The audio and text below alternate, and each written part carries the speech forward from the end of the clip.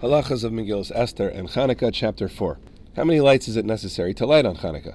The essential mitzvah is for every single house to light a single candle. A person who wants to be extra stringent will light one candle for every person in the house. And a person that wants to be even more stringent will light one candle for each person in the house on the first night and add each additional night. Second halacha. That means that if there are 10 people in the house on the first night, 10 candles should be lit. On the second night, 20 candles should be lit, and so on, until the final night when 80 candles are lit. Third halacha. Rambam then brings the minig in Spain, which was for each household to light one candle on the first night, and then continue to add until there are 8 candles on the final night, no matter how many people there are in the household. Fourth halacha. A candle holder that has 2 openings can be counted for 2 people. If one fills a bowl with oil and then surrounds it with wicks, as long as one covers it with the utensil, each of the wicks is considered a separate candle. If it's not covered, then it's considered to be a single large fire, and that's not even considered to be one candle. Fifth halacha.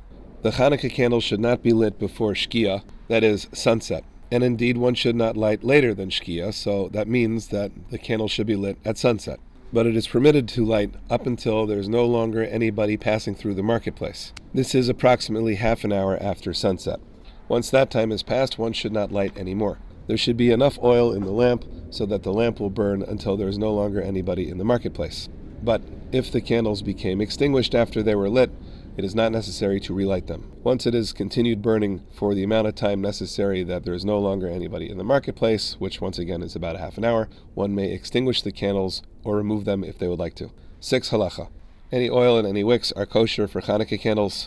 Even if the oil doesn't properly travel through the wick, and even if it doesn't stay lit properly, it is permitted to light on Chanukah and even on Chanukah that falls out on Erev Shabbos with oil and with wicks that would not be permissible for Shabbos. One of the reasons for this is because it is forbidden to use the Chanukah candles for any purpose, whether it's on Shabbos or on a weekday, even to inspect or count coins. 7th halacha. The mitzvah in Chanukah is to place the candles on the opening to one's house, a tefach away from the doorway, on the left side, so that the mezuzah will be on the right side and the menorah will be on the left side.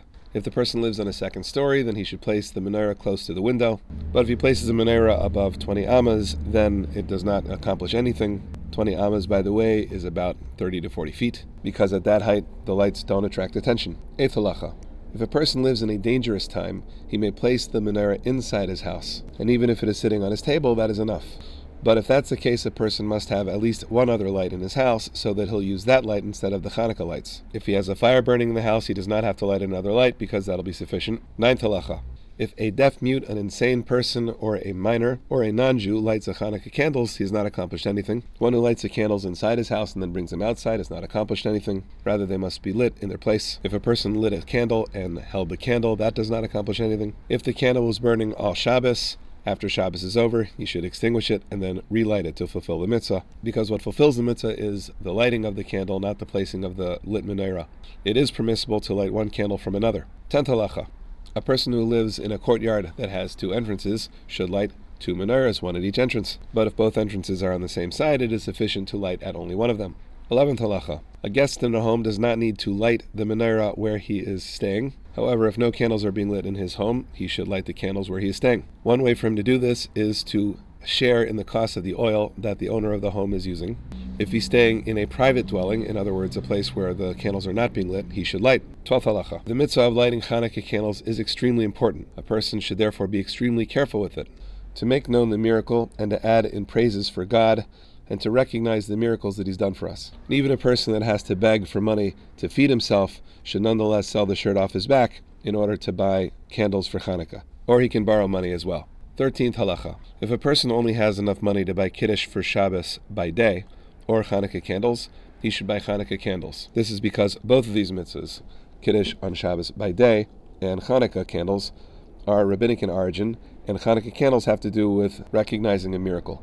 14th halacha. If a person only has enough money to fulfill the mitzvah of lighting Chanukah candles or Shabbos candles should come first. That's because of Shalom Bayis. The same is true when picking between Shabbos candles and Kiddush during the day on Shabbos, also because of Shalom Bayis. We see how important peace in the home is, in that in Mitzvah Saita, which we will discuss elsewhere, God allows his name to be erased in order to create peace between a husband and wife. Indeed, we see that peace is so great that the entire Torah was given for the sake of peace, as it says in the pasuk, "Derachau darchei neam v'chol nesivasei shalem." That is, its ways are pleasant ways, and all its paths are peace. Just a final little note. I'm sure you have noticed that many of the things that Rambam says here are different from our own practice. Obviously, for any questions, consult your favorite local Orthodox rabbi.